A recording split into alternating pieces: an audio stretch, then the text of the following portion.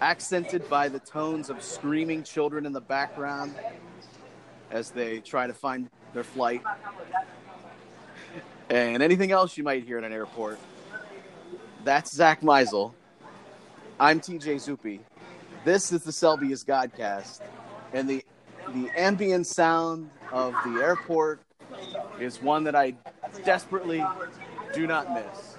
The only thing that I think would make this perfect, though, is if I could smell the Cinnabon would just make this perfect. There's literally a Cinnabon next to the gate I'm currently sitting in. Not surprised at all. What's up, buddy? You know those walkways like in the middle of airports that are like, do you really move quicker? They're like the flat ones. They're like flat escalators, essentially.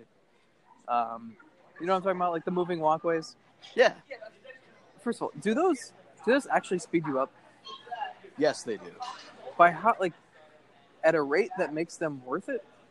See, it's not so much the rate.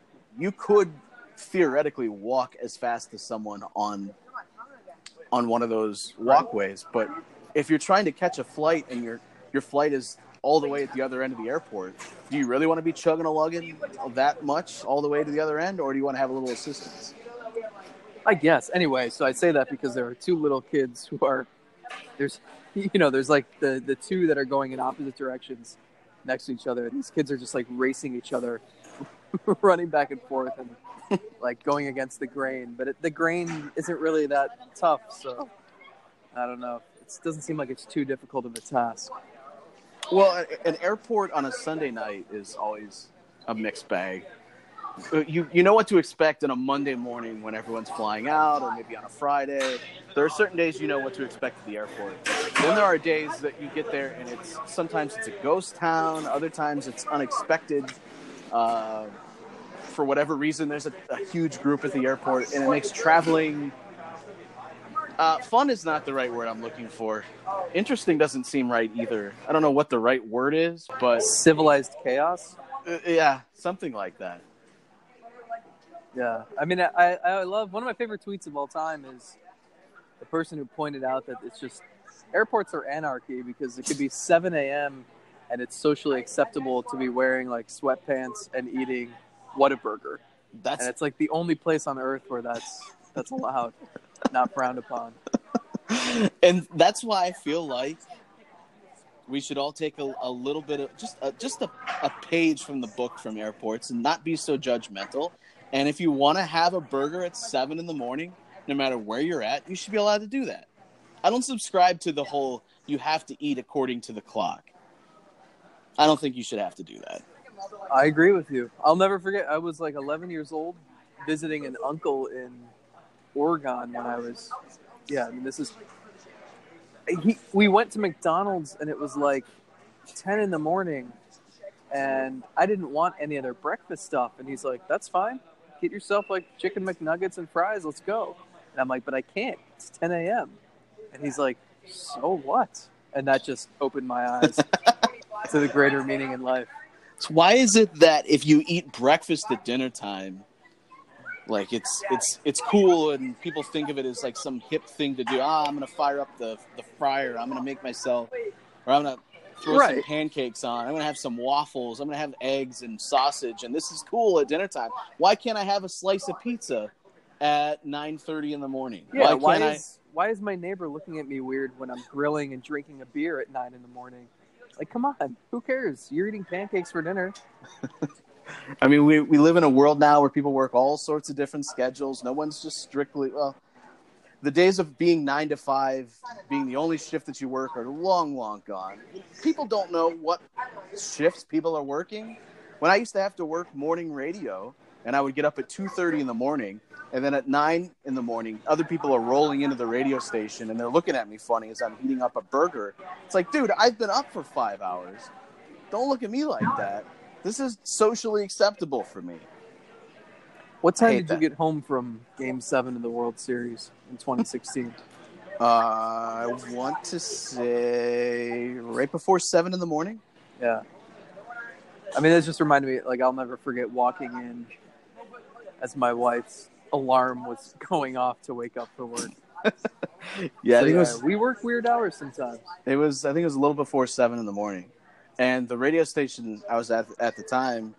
I remember we walked out just around 6 in the morning, and I tweeted out a photo. As, we were walking out, and I think we all grabbed a photo to do the typical, see you next year kind of thing to tweet out. And my boss was like, "Hey, you want to jump on with the guys?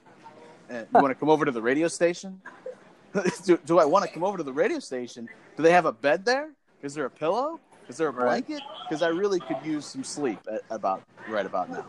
So no, I did not go over to the radio station right after Game 7 of the World Series. And I'm sure that's what people want to be talking about as their baseball team lost 2-3 to the Orioles over the weekend, about all the good times in 2016 when they came up just a little bit short, and it seems like, oh my God, that might have been their only chance to win a World Series. So good on you for bringing that up.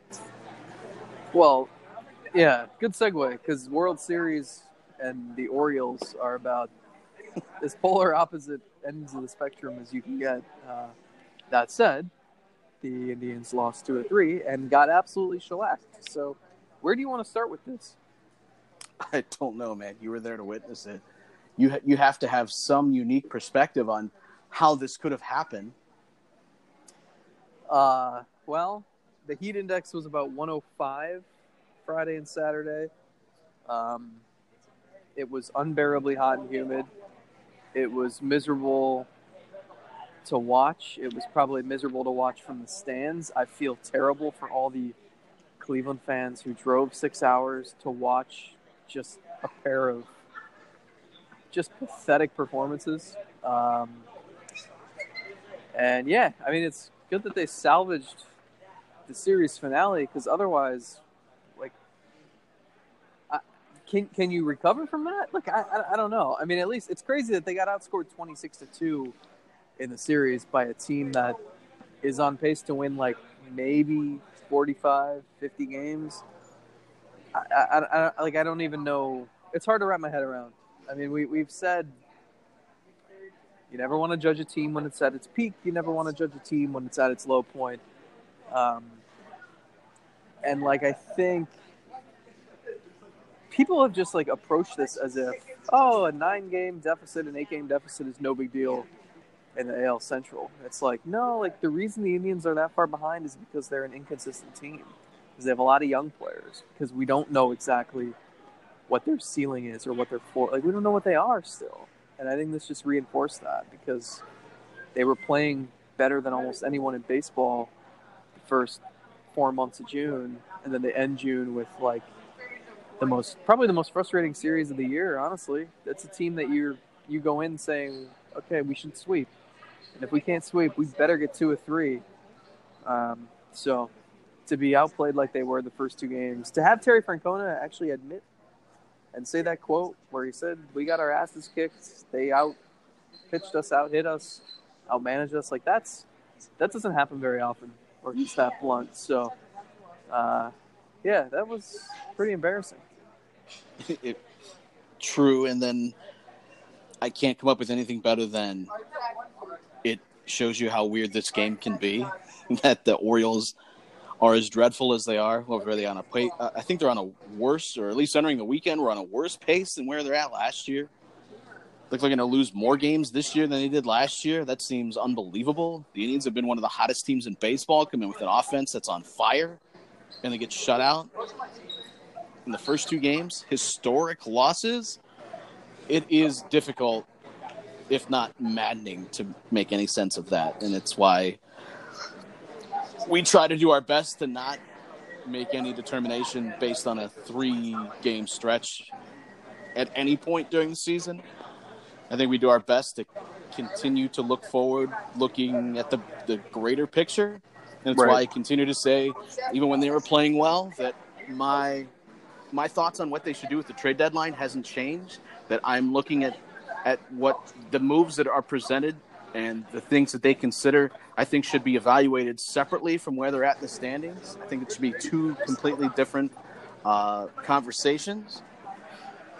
But, yeah, I mean, other than just saying they look like shit this weekend, that's about the best way anybody could put it. And we'll see. I'm the schedule has been, since they went through that little bit of a hellacious stretch. The schedule is lightened up where they're getting to finally face Detroit, Kansas City, where they're supposed to be picking up wins left and right on the Twins. And you can look at the standings and say, well, considering what has happened, they're only 8 games back to the Twins, so it could be a lot worse. That's true, I suppose, but considering the way the Twins have played, you need to be picking up ground at any opportunity you get, because the 8 games are the 8 games now. And anytime the Twins even remotely stub their toe, you have to be taking advantage of it. That's the reality of the hole that they put themselves in. Yeah, you've got 13 games left against the Twins, but you don't want to force yourself to have to go 12-1 in those 13 games. So they need to take advantage of the soft schedule, and then the All-Star break. Like, you have a chance to get healthy, you have a chance to beat up on some cupcakes, and put yourself in really good position when you come out of that break with that long homestand that starts with the Twins. Well, losing 2 or 3 to a team with so many people I've never heard of is not a good way to start that. And the starting pitching they get in the first 2 games, Clevenger looks awful. Yeah. Plesac really looks bad. That makes it tough to evaluate those games too, because you're looking at the offense, you're saying, oh, well, they didn't get anything done. But same end too, when you're already down 7-0, essentially right out of the gate. It's really tough to evaluate those at-bats in a game where you're down by double digits. It clearly would have went a little bit differently. And I'm not making excuses for the offense. The offense still looked like shit for pretty much the entire weekend.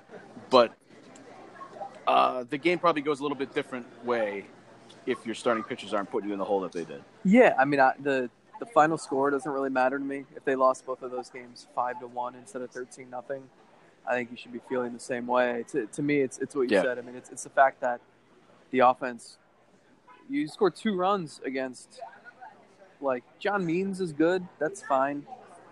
But the last 2 days to not be able to break out offensively against 2 bad starting pitchers, and it's not like the Orioles have murderer's row in their bullpen either. That's just reinforced. Like, this roster is still incomplete. I mean, forget about the pitching injuries. Like, you still have Jason Kipnis hitting 4th. You still have Tyler Naquin and Jake Bowers hitting 5th or 6th. There are like Bobby Bradley's off to a slow start. I mean, there are definitely places where upgrades are necessary in this lineup for this to be a formidable team. And I think, we can just have the same discussion about the trade deadline that we've had in the last couple of podcasts. But I just think it reinforces that, like, there's a lot of work to be done. If you think this is a legitimate contender, you've got to add some pieces. And to do that, it might cost you Trevor Bauer, or maybe it costs you a decent prospect. But this roster is lacking in some areas. And just because they played really well for most of June, I don't think that completely masks that.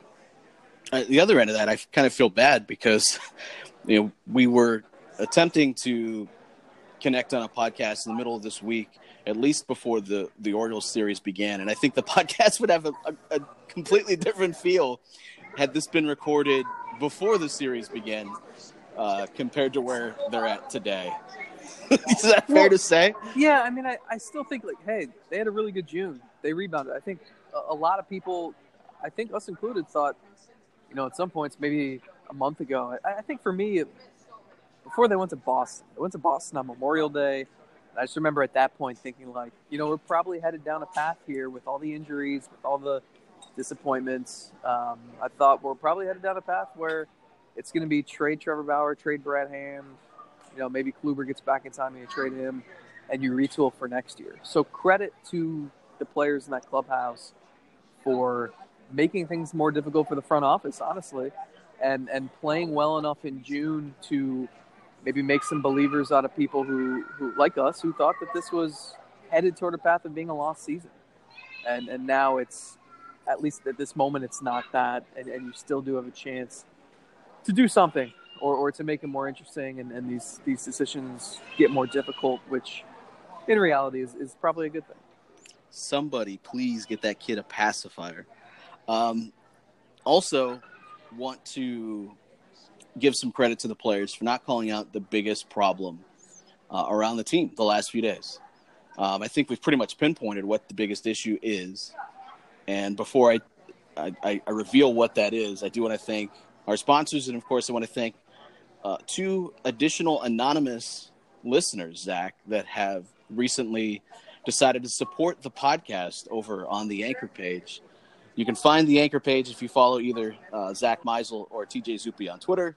We tweet out the link for the podcast. You can find the support the podcast link over at Anchor, but we had a couple more people that opted in to help us out and can keep the podcast rolling. As we say every single week, we don't have any backing. There's no website here that says, hey, you guys got to fire out this podcast. You got to get this out every single week. No, it's just Zach and I sitting down to do this as much as we can. And it's those of you that have listened and begged and have now supported the podcast over on the Anchor page that are keeping this rolling. So I want to thank each and every single one of you, and thank all of you that have considered doing that in the future. Shout out to all you guys. Again, I want to give credit to all the players in the locker room that have not pointed the finger to the biggest person that is to blame for what happened in Baltimore. And that's you. That's you, Zack Meisel. That's you for tweeting out that stupid bullpen story and saying, oh, well, look at this. Best bullpen in baseball. They're just getting it done with Brad Hand and the Funky Bunch. You tweet out that story, Brad Hand implodes. The bullpen gives up 5,000 runs in Baltimore. The real culprit is you, my friend. It is uncanny how that works. Whether it's writing a feature story about a player who then gets sent down the next day. I feel like I've done that 10 times. Or writing about someone and then they get hurt or go in an 0-for-30 slump. Like that was unbelievable because people don't realize the bullpen threw like 2 or 3 really good innings before Brad Hand came in. And even after Brad Hand imploded like that, they still had the best bullpen ERA in the league. So people were trying to get me tagged on the old takes exposed or cold takes. What is it? Old takes exposed? Cold take? Freezing cold takes. Freezing cold takes. But everything in my tweet was still held true. So I don't know. Brad Hand was due. It felt like he was due for a while. And I'm starting to think, I know this is like heresy to say, I kind of want to trade him. I think relievers are so volatile, and I know he's really good. He's an all-star for the 3rd straight year. I keep going back and forth on this. I know we've talked about it a lot. Welcome to the party. Thanks. Have a seat. Be sure to pick up your party hat. The only thing I worry about is they don't really have a replacement. Like, I thought Karinchak could be that guy, but he's still not pitching yet. Maybe they could acquire someone in a separate trade that has a few years of control and is cheap. But, I don't know. I kind of wonder if they should trade him. Yeah, no, I'm all for that, considering all the things that we've discussed for weeks and weeks and weeks. I don't have to discuss them all over again, but you're right about volatility. I feel like anytime you can get a very massive haul for a reliever, you should almost do it every single time. Yep. Legitimately. Anytime you can get a ton of stuff for a reliever, I almost think you should just say yes, no matter where you're at in the standings. Yeah, and I know fastball velocity is not critical for him because his slider is what makes him so great. But, like, it's down more than a mile an hour over last year. And I'm thinking, like, a lot. The only argument against trading him is, well, you want to be a contender next year, right? So you need that guy. He's a pretty good guy to have, and that's fine. But, like, I watched this story unfold with Cody Allen, and if Brad Hand's throwing 91 next year, that's going to make things tough on him. And I just, he's had I think he's up there in appearances on the major league leaderboard over the last 3 or 4 years. I don't know. We've talked about this over and over. But how long does a reliever flash elite? That's what I mean, though. That's why, you get like a 2-3 year window where a guy is just lights out, and then typically you can have careers go on for a long time, but at being at the top of your game, you usually only get like 2 to 3 years where a guy is just untouchable. if Brad Hand is in that right now, and somebody is going to give me two pretty legitimate prospects for that, guys that I can plug in right now. Again, I don't care. I don't really care where they're at in the standings. If the return is right, I'm not going to hesitate to pull the trigger if I'm in the front office. Yeah, I'm with you. And I think that's, to be honest, I think that's the approach they're taking here. I think that they're taking that approach the same way with Trevor Bauer, where they're not going to be sucked into how many games back, where they're at in the wild card picture. I think they're just going to evaluate each trade on its own, and if one end of the trade outweighs the other, I think they'll pull the trigger. Do you agree? I think so, but I think a lot's going to, like, they're not going to do anything before the All-Star game. And if they're not going to do anything before the All-Star game, why do anything before that Minnesota series? And if they play well in that Minnesota series and they're only down 5 or 6 games, well, then you might as well hold out for another week or so, see how that week goes. Maybe you crawl closer. Maybe you fall completely out of it. I mean, they can push this thing for another 4 weeks if they really want to. I have no problem with that, though. I mean, yeah, I think they're approaching it as, I think that it's very busy in the Indians front office right now. I think they have a lot to consider, buying and selling, rentals and long-term options, pitching and hitting, prospects and ready major leaguers. And I think they're kind of just prepping for everything. They probably have plan A through Z right now. So I was thinking about, I have no segue for this, by the way. I was thinking about Santana and the Home Run Derby, and I was reminiscing about Jim Thome in the 97 Home Run Derby, and I was going to give you the over-under. Santana hit more home runs than Jim Thome did in the 97 Derby, so I'll put it at 0.5. Does Santana hit a home run in the Home Run Derby? I mean, I hope so. How would he not? The amazing thing about Thome, if memory serves, I think he made it to the finals the next year. Yeah, at Coors Field. At Coors Field, right. 17, yeah. I think. Yeah, he crushed until the final round. I don't remember who won, but he made it to the final round. The year before, is that I'm imagining, I'm putting myself in his shoes. You're the hometown hero. You're stepping up there. And in the old format, too, where, like, every swing had to count for something, there had to be so much more pressure, as opposed to now, it's more like a timed batting practice, and you just hit as many over the fence as you want. I don't know, though. It used to be, because in 97, it was taped in the afternoon, remember? And then they just aired it at night, and, like, I don't know, you get the afternoon crowd, the sun's out, like, it's weird. Now, it feels like the whole world's watching. I don't know. Got that cool atmosphere at night. Bigger question, which side of the plate does Santana hit from? I think he's going to do the left side. I think so, too. I mean, you've got the friendly wall in right field. Right. Typically. Well, what I think is cool is going to be, I haven't decided if I'm going to do this or if someone else is, but go pick the best spot. You know, where is the best spot to catch a home run ball in the Derby? Obviously, for right-handed hitters, probably the bleachers. Lefties, it's those seats in right field. But, you know, it'll be cool because, like, no one really hits it to the area formerly known as Pronkville during games. But I'm sure that area will be peppered with home run balls. And, you know, maybe people standing out in Heritage Park will get some. And it could be cool just to, like, you could be standing somewhere where normally you wouldn't be expecting a baseball to be flying your way. And I think next Monday night it could be. Where would be, and one of them you already take off the map. Well, they already redid the left field home run porch, but last year you had Lindor hit one off the clock tower like it's the freaking Back to the Future lightning bolt, which was pretty cool to see in the playoff game against the Astros, Game 3.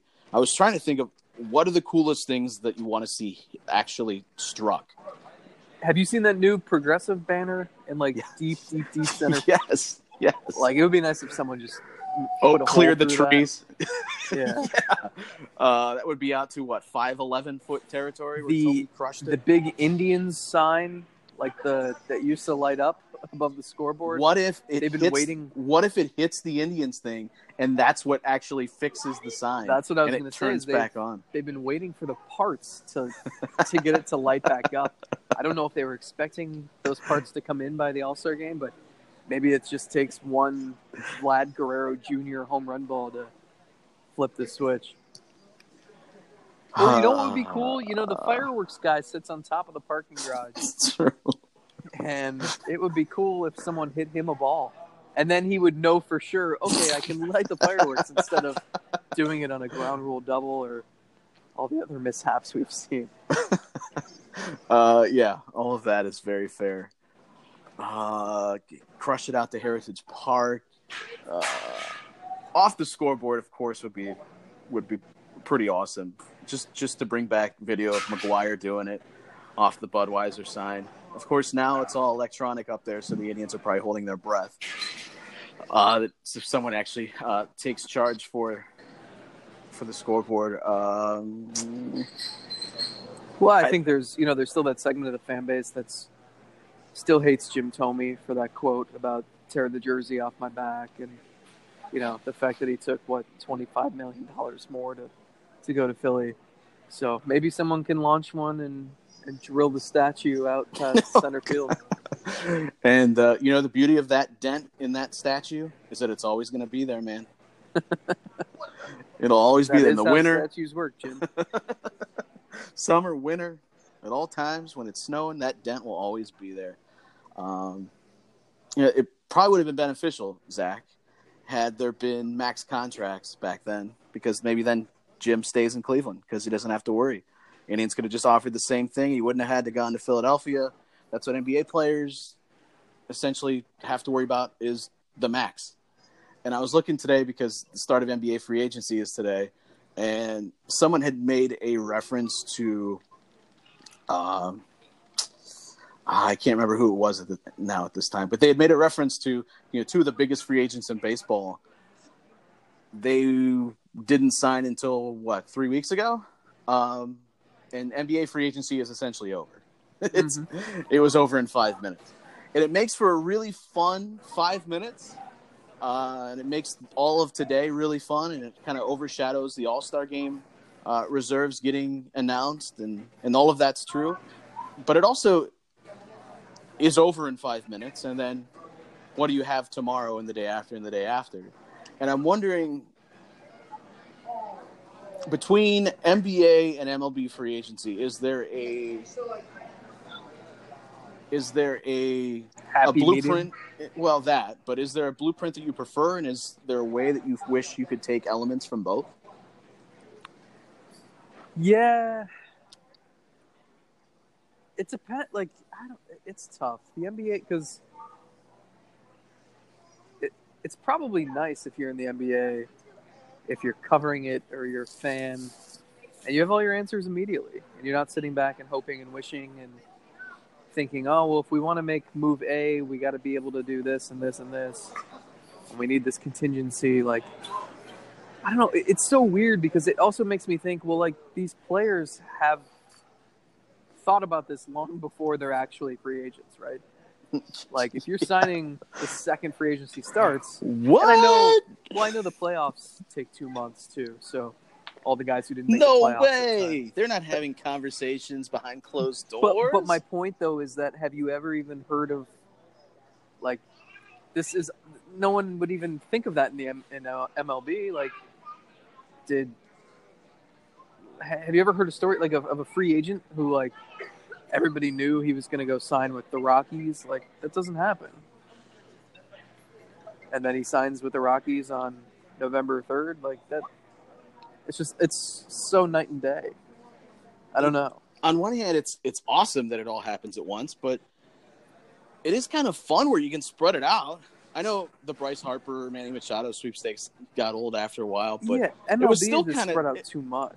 But it was still kind of cool that you were gearing up for spring training, and there was still a chance. Well, not for an Indians fan, but there was still a chance that guy was going to end up, or both those guys were going to end up with your team. There was still something kind of cool about that. It gave you something to talk about all. Yeah, I disagree though. Because think about it. In Cleveland, when the Browns were bad for years and years and years, we would hear sports talk radio in like July talking about the following April's draft. And you would get so tired of it. And yeah, you have that hope, like, hey, maybe they'll get this quarterback at number 4. And like, you talk about it in January and February and March. And then April would get here and it's like, all right, well, like, don't you think people in Philly and Washington and San Diego and those cities that had a chance at Harper Machado, don't you think they were so tired of talking about it by the time February rolled around? Like, I don't think it took anything away from the moment for those teams, for those fan bases. Sure, and think about it like about this: the fan bases like, that didn't get them. What if both of those guys sign at the exact same time, and it's like 5 minutes after free agency starts? Then it's over.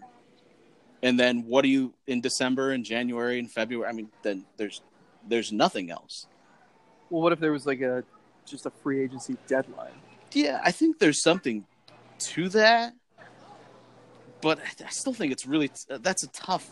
Like I think when you first think of it, it sounds like, oh yeah, that would work, that would be tremendous. But I feel like there are probably still areas there that it would impact things that you can't even think about until it actually happened.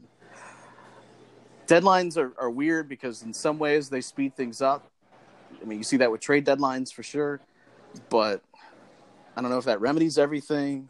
I don't know. It's what I think is more interesting is the element of max contracts, because it's the max contract that enables it to happen. There's no holding out for the last dollar. There's no pitting teams against each other. You know what you can earn. You know what you can earn if you stay with your team. And the only drama is if a team is willing to help you out and sign and trade you.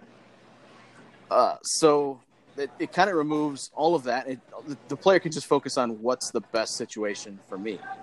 And I could see where that would be something that people would enjoy, because then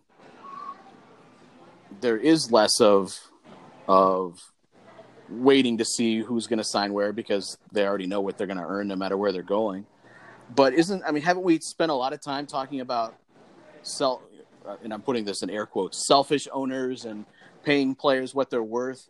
And if you're limiting a player's worth, like on the free market, shouldn't a player be able to go out and get whatever he wants?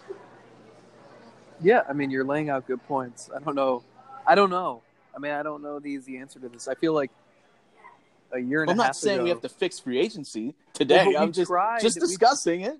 We tried the winter before last when the Indians did nothing and no team did anything until February, and we met up for a podcast every week with nothing to talk about. Like, yeah, I don't know. There are always going to be pitfalls, things you don't think of. There's a ripple effect. I don't know. It's like none of the sports are perfect. Sure. I think that's the issue. Is there's no golden standard to point to and say every league should be run like this. Like the NFL doesn't have guaranteed contracts, so teams can have shorter leashes with players. Players can end up getting screwed. Like, it's really hard to earn a lifetime savings playing in the NFL unless you're, a golden arms quarterback. The NBA, like, you're right. Like, why should LeBron only be making $40 million a year when he's probably worth hundreds of millions a year to whatever franchise he chooses to play? And I think a lot of people, myself included, are turned off by, Kevin Durant and Kyrie Irving are going to play for the Nets. Like, cool. How'd you decide that team? Like, why? Like, the Nets got rid of their best player. They got nothing out of it just because they knew they were signing these 2 free agents. Like, that's not, like, what is the point of a front office? They don't have to build a team. They don't, like, the Nets made, like, the worst trade in NBA history. And they traded, like, a decade worth of draft picks for Kevin Garnett, Paul Pierce.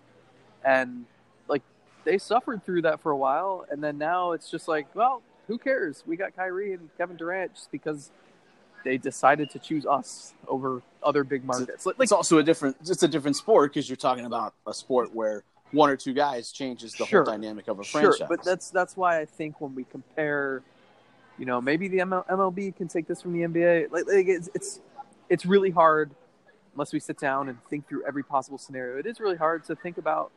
It would just rules would have different effects, and I think baseball's offseason is brutal now. I think it's turning people away. It's ridiculous. I mean, we talked about this when I go to the gym. Stupid ESPN First Take is on at the gym every day, and it drives me crazy because it's like I've never seen them once talk about baseball, and that's fine. Like they don't have to, but it's the fact that they're talking about like the Lakers and the Knicks every single day of the year. Like it's like the Warriors before Kevin Durant got hurt.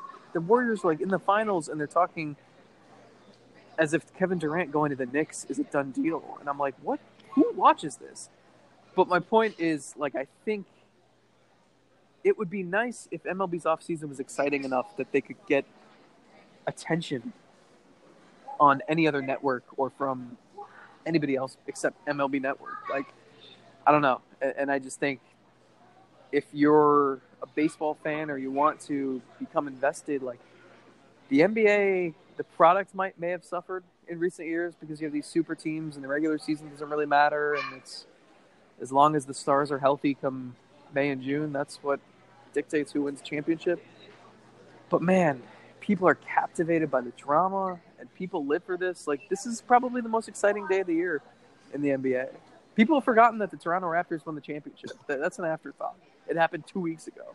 But yeah, it's just the player movement in the NBA has officially become more important. Sure, than the actual games that take place. And I don't mean for the hardcore. The hardcore fans love the sport. I'm talking just from a casual fan perspective, tuning in to ESPN like you're talking about. The things that they are caring about and are being pushed are the player movement. I mean, hell, that was happening in the finals are happening, and people are talking about, well, where's Kevin Durant going to end up now post-injury? And like, that was the most important thing. Right. And it's like, whoa, hey, the Raptors are a win away from winning a friggin' championship. For Canada here. A whole other country is now involved. So, yeah, no, I get it. I was thinking about, and I don't want to spend too much more time on it because we could do this for 3 days and get nowhere. But max contracts in baseball, initially I was thinking that owners and GMs would love it because it would take away that whole need to give a guy every last dime that he's searching for, and you could come to conclusions much sooner. That was my initial thought, but then I was also thinking, would there be teams that don't like that? Because if I'm a team that I have nothing else to draw a player to my city or my town or my team other than the fact that I can pay him more than anybody else, is that something that they would actually not enjoy? Or is there just elements of this where I think some teams would like it, some teams wouldn't? Yeah, yes. I think that's the bottom line, is you're never going to get all 30 teams on the same page, it seems like. But baseball is weird, too. And the NFL is in that, like, with baseball, it's all about payroll and more with ownership than – and I know payroll is oftentimes there's tied no cap. to market size. Right. Right. And it's usually tied to market size. But in the NBA, it's like it's all about your market. You're not seeing the Utah Jazz involved in discussions for the top stars. You're not seeing, Portland or Indiana or Memphis or Charlotte like attracting Kevin Durant. So it's, I don't know, it's different. Whereas in baseball, like Nolan Arenado was happy to stay in Colorado because they gave him $250 million. Right. It's just, I think it's just two very different sports. And I think just the way both sports have been set up and the agreements the player unions have in place, just, they make them that different, and they make it tougher to see, like, what could a happy medium actually look like? I don't know. Yeah, I was just thinking out loud as I'm looking at all the excitement from NBA Twitter and Woj breaking every story and Shams not far behind. What would it be like in baseball, and would it be an improvement? I have no idea. I can't decide completely. I still think I would prefer the existing model compared to everything just happens all at once and then nothing. But I do feel like there's some benefit. Just put some sort of deadline in place for these teams, because it seems like if you do introduce some sort of line in the sand that they have to make a determination on, that at least forces some activity. And I'm for a little more activity than we've seen the past two winters. And I'm certainly hoping that we get a little bit more before a third winter happens, and then you and I are just sitting here again wondering what the hell we're going to talk about for an hour. Well, I think that's what the winter meetings are supposed to be. It's supposed to be like 4 days of just transaction after transaction and hot rumor after hot rumor and tons of talks intensifying. But it's been such a snore the last couple of years. Nothing happens. Now it's like a circus, but there's no elephants or something. I don't know. That's going to be the title of this podcast. The elephantless circus. All right. Let's do a random innie of the day. All right. But before we do that, a quick word from our sponsors. And we're back. All right, Zach. Are you ready for your random innie of the day test? I'm nervous. You should be. You should be, as Yoda once said in that movie you never watched. All right. Random innie of the day. About to leave. Former third-round pick in the 91 June amateur draft. I'm not going to give you the team that drafted him because it might help give it away if I did. But, all right, third-round pick from the 91 amateur draft. He is 46 today. However, today's his birthday? No. Well, I mean, hold on. It might be. It is not. He was born on April 20th. Wow. Trevor Bauer's favorite player. He spent 1 year with the Indians, part of one season with the Indians, and that was his final year in baseball. At the time, he was 33 years old. He played in 56 games for the Indians that year in 2006.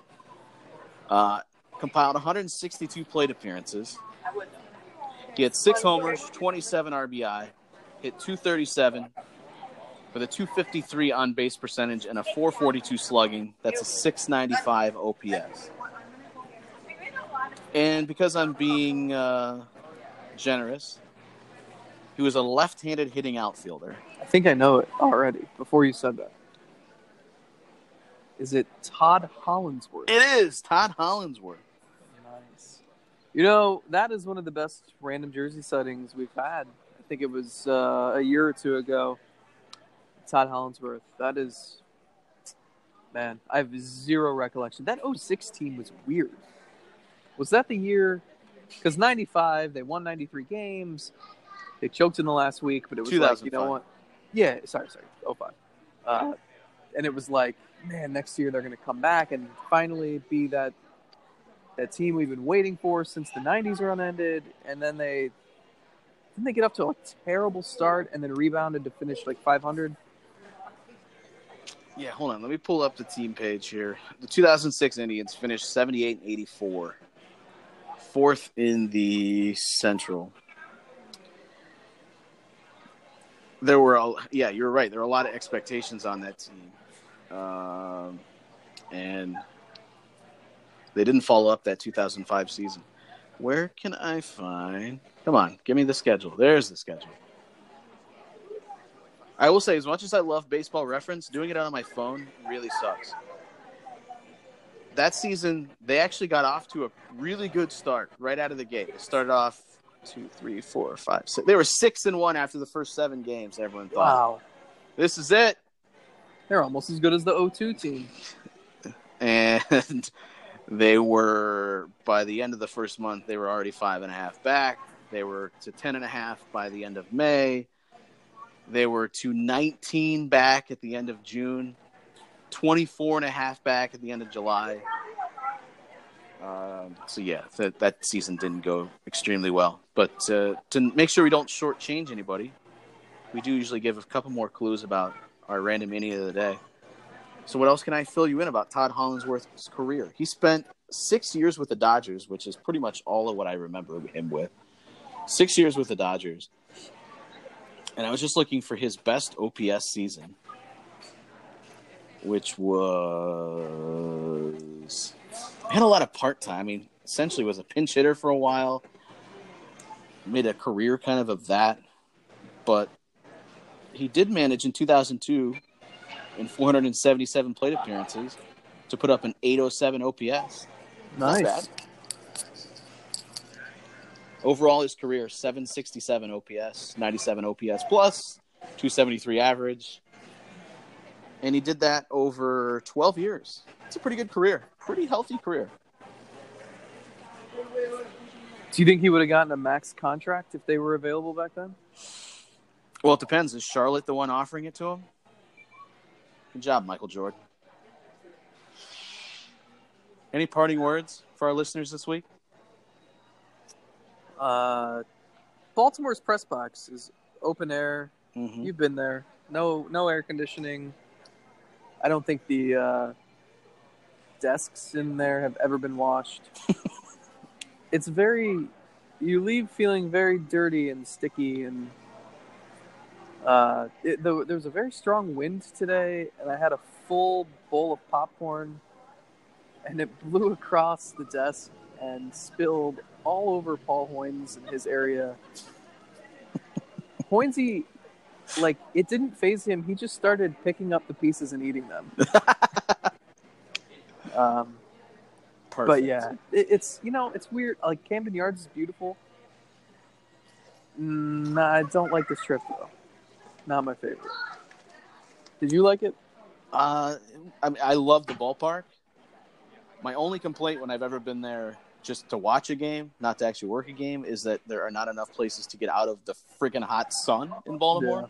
Yeah. I love at Progressive Field that there are areas where you can go walk and be out of the sun and yet still take in the game. Not as many of those in Baltimore, at least when I have been. I don't know if they've adjusted that at all. I don't like that you can't always see the game in the concourse. But as far as the ballpark itself, it is one of my favorites. When I was there last year, to give you the other end of the spectrum, it was freezing. Huh.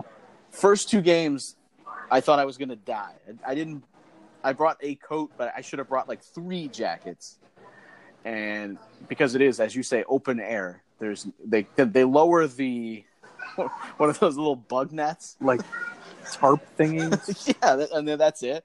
They do nothing. Yeah, it does nothing to keep wind In or fact, elements out of there. During a rain delay Saturday, they didn't even pull them down because it wasn't even worth it. And there was the rain was blowing into the press box. Oh, it's not great. So if you're going there, don't sit in the first row of the press box. That would be my advice to anyone that is going there in the future to ever cover a game.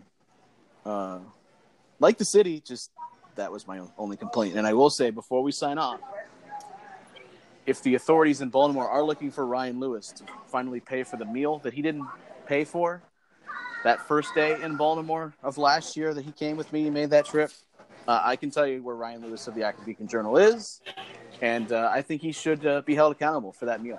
Do you agree? Yeah, it's very easy to slide in and out of that press dining room without paying. And they actually didn't make us pay the second day of the series. I don't know why. And also, there's so many of these places are still cash only. It's 2019. Yeah. What are we doing? I try to do I was the good Samaritan. I go in there and I see that I can't find where the person is. I thought maybe I go in to pay. The person was not in there. Ryan's like, forget this. I'm sitting down and eating. I'm like, no, I should go pay. I feel bad. And plus, if someone comes in and I don't have a little receipt, I don't want to get thrown out of the press box. It's just bad. I'm going to go pay. So I go and I hand the older gentleman there my credit card, and he looks at me like I have 4 heads. And he's like, all right, man, I need cash. Like, you serious? I've already committed to eating in there. I already have my food. How am I going to get my cash? He's like, oh, you got to go downstairs. I go downstairs, try to find the ATM, find a lady. She's like, hey, you got to go out to Utah Street. Utah Street? That's in freaking right field. That's where the ATM is? I start walking out to Utah Street. I get halfway down the concourse. She's like, oh, just kidding. It's over here by the door.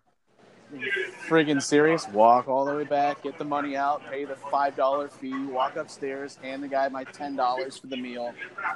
By the time I get back, Ryan's already gone. My food's gone. It was not worth it. Yeah, I think they're cash only because the food they serve is from before credit cards existed. So Moral of the story, if you get a free meal, take it. Till next week, we're out of here. See ya.